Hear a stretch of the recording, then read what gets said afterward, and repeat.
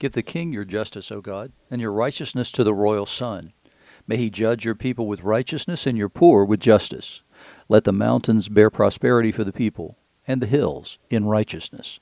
May he defend the cause of the poor of the people, give deliverance to the children of the needy, and crush the oppressor.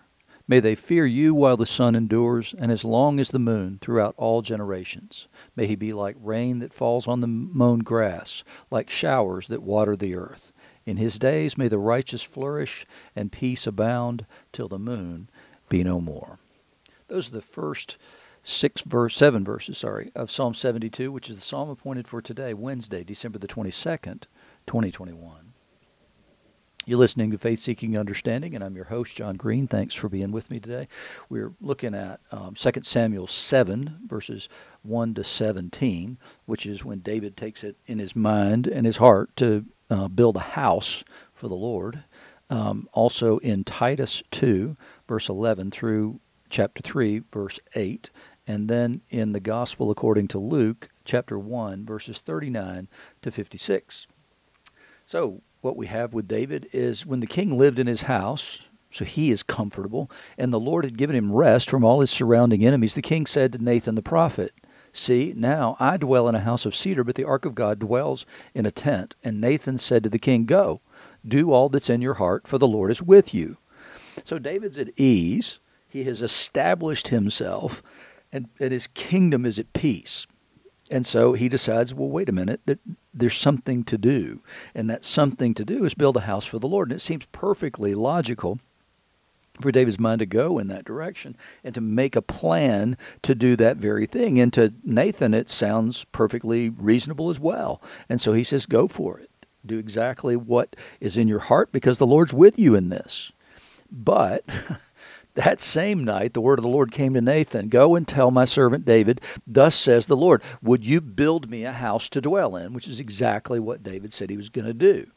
"I have not lived in a house since the day I brought up the people of Israel from Egypt to this day, but I've been moving about in a tent for my dwelling." And it's been a very long time. I mean, it could be as long as 1,000 years here in this. At least 500 years have passed during this period of time. "In all places where I have moved with all the people of Israel, did I speak a word with any of my judges of Israel, whom I commanded to shepherd my people of Israel, saying, why have you not built me a house of cedar? Now, therefore, thus you shall say to my servant David, thus says the Lord of hosts, I took you from the pasture," remember he was a shepherd, "from following the sheep, that you should be prince over my people Israel. And I've been with you wherever you went, and have cut off all your enemies from before you. And I'll make for you a great name, like the name of the great ones of the earth." And that's essentially what he promised to Abraham. Remember, what he promised Abraham was that he would make him a name. And so he was give him a great name. And so now he's promising the same thing in this covenant here that he's making with David. There's a close resemblance. If you look at the language here, what you'll see is a very close resemblance to the covenant that God makes with the people at Sinai. Here he says, I've done these things for you. I've taken you from the pasture. And that's what he says. I'm the one who brought you out of Egypt, is the way he starts the covenant at Sinai in Exodus 20. And so here what he's saying is that I've taken you from the pasture and I've made you a prince over my people. The judges had been there before, and they were to shepherd Israel, but you're a prince over my people, and I'm going to give you a great name, like the name of the great ones in the earth. And so I'm going to make your name as great as all those other rulers that people know about. And I'll appoint a place for my people Israel, and I will plant them, so that they may dwell in their own place and be disturbed no more. And violent men shall afflict them no more, as formerly, from the time that I appointed judges over my people Israel. And I will give you rest from all your enemies. Moreover, the Lord declares to you that the Lord will make you a house. So he's going to make him a name, and he's going to make him a house. And what a house means is he's going to establish David's line. And so this is going to be a royal house, which is the line that comes from David, is to be the house of Israel. So in Britain, for instance, you have the House of York, you have the Lancastrian house. And so you get the house of, means this is the royal line of succession will come through David's house. When your days are fulfilled and you lie down with your fathers, I will raise up your offspring after you, who shall come from your body, and I will establish his kingdom. So this is going to be Solomon, as we know. He shall build a house for my name, and I will establish the throne of his kingdom forever. I will be to him a father, and he shall be to me a son. When he commits iniquity, I will discipline him with the rod of men, with the stripes of the sons of men, but my steadfast love will not depart from him, as I took it from Saul, whom I put away before you. So what he's saying is look, I repented of making Saul king because of his sin. I will not do that to your descendants who come after you, David. You'll never lack for one to sit on the throne. Now, as we know, they certainly are exiled from the land for long periods of time, and then ultimately they come back, and there has been no king for a very, very long period of time. There hasn't been a king since about, 600, somewhere in there, 600 BC. There have been no kings in Israel except, the one who came about 2,000 years ago. The one whose birth and incarnation we'll celebrate in just a few days. And so that one not only sits on David's throne forever, he also sits on the throne at the right hand of God the Father. So he says, I'm not going to do that. I'm not going to do with you what I did with Saul. Your kingdom will be an everlasting kingdom. Your house and your kingdom shall be made sure forever before me. Your throne shall be established forever. And in accordance with all these words, in accordance with all this vision, Nathan spoke to David. So Nathan went back to him and said, David, yesterday I said that you should go ahead and build a house for the Lord because he's with you. Well, during the night, I got a word from the Lord.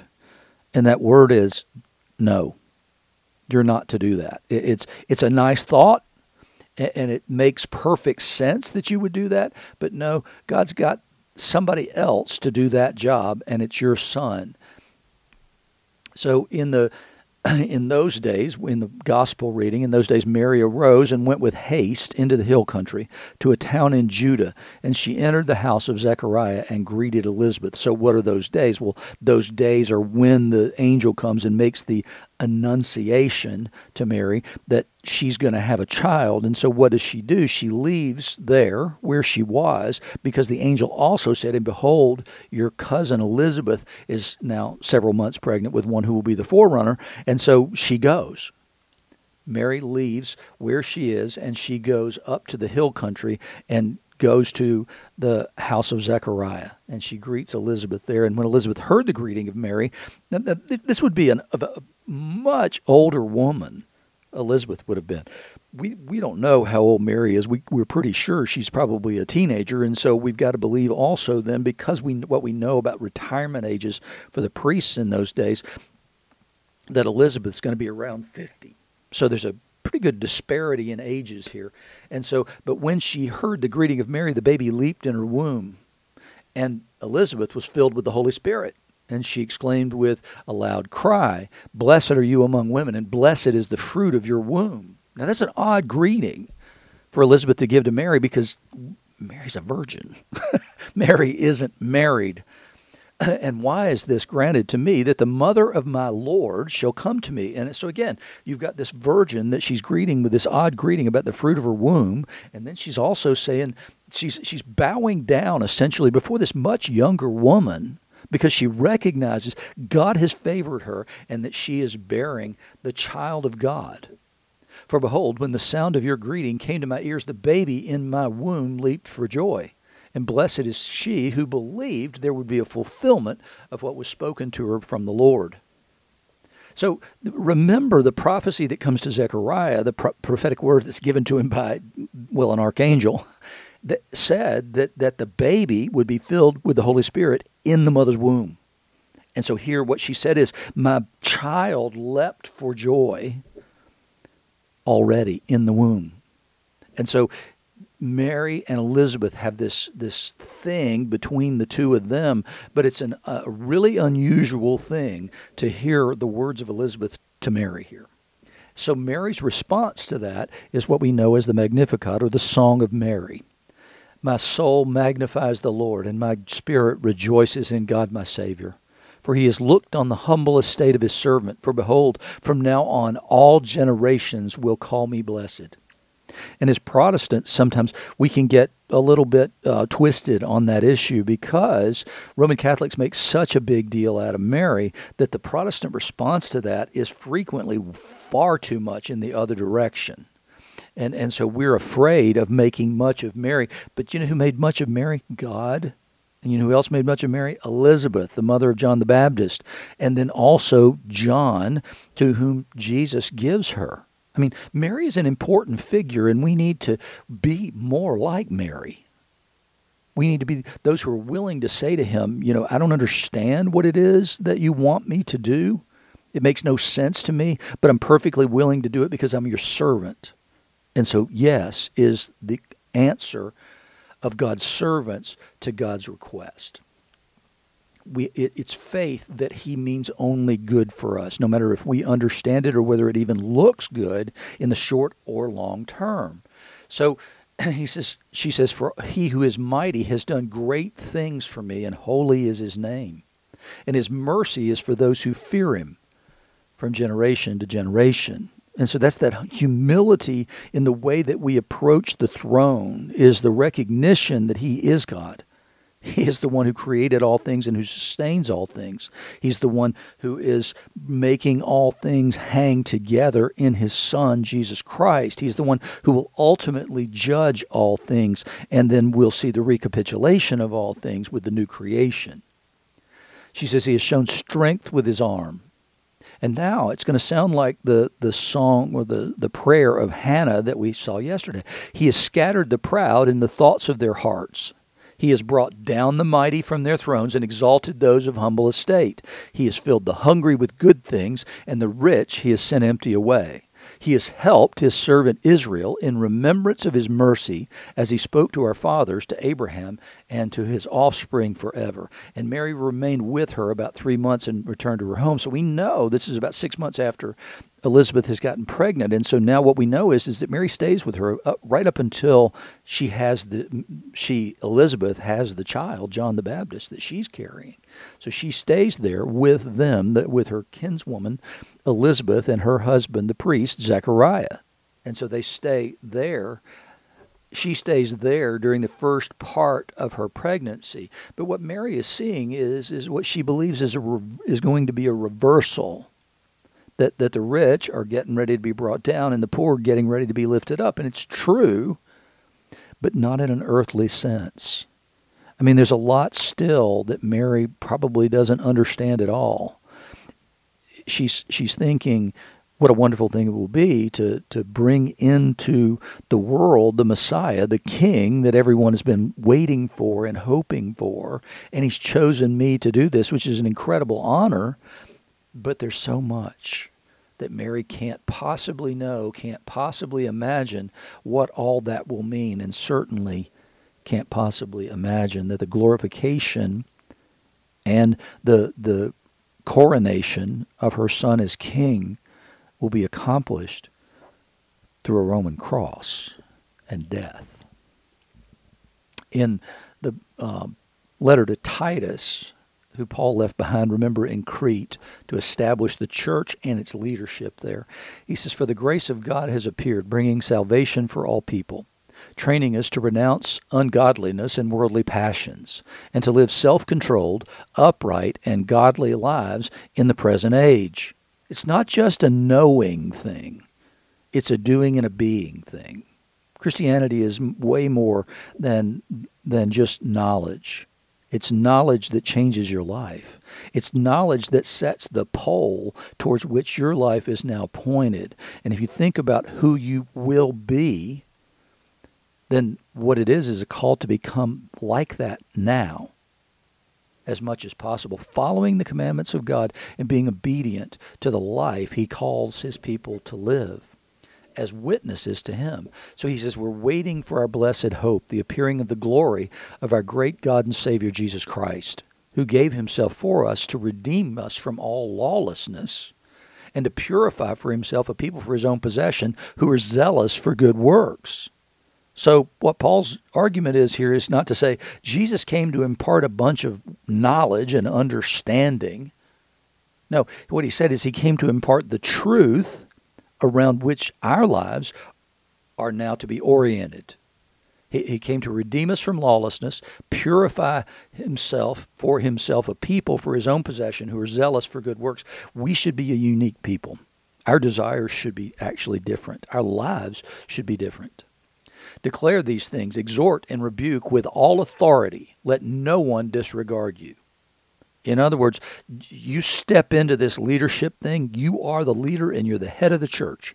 You exhort, so lift up, build up, and encourage, and rebuke with all authority. So when you see sin, point it out. Go in hard and do it with authority, and don't let anyone say no to you for that. Remind them to be submissive to rulers and authorities, to be obedient, to be ready for every good work, to speak evil of no one, to avoid quarreling, to be gentle, and to show perfect courtesy toward all people. He says, for we ourselves were once foolish, disobedient, led astray, slaves to various passions and pleasures, passing our days in malice and envy, hated by others, and hating one another. That's the characteristic of the world, he said. That's exactly how the world looks. But when the goodness and loving kindness of God, our Savior, appeared, he saved us from all of that. Not because of works done by us in righteousness, but according to his own mercy. So your salvation was accomplished by Jesus. Not because of anything you had done, but because of his mercy and his love for sinners. By the washing of regeneration and renewal of the Holy Spirit, whom he poured out on us richly through Jesus Christ our Savior. So regeneration and renewal means you're to be changed, which is exactly what he tells the Romans. But the way you're to be changed, while I've said multiple times, this is not a head thing and a knowledge thing, it begins there. It always has to begin there, but then it moves from knowing to loving and doing and being.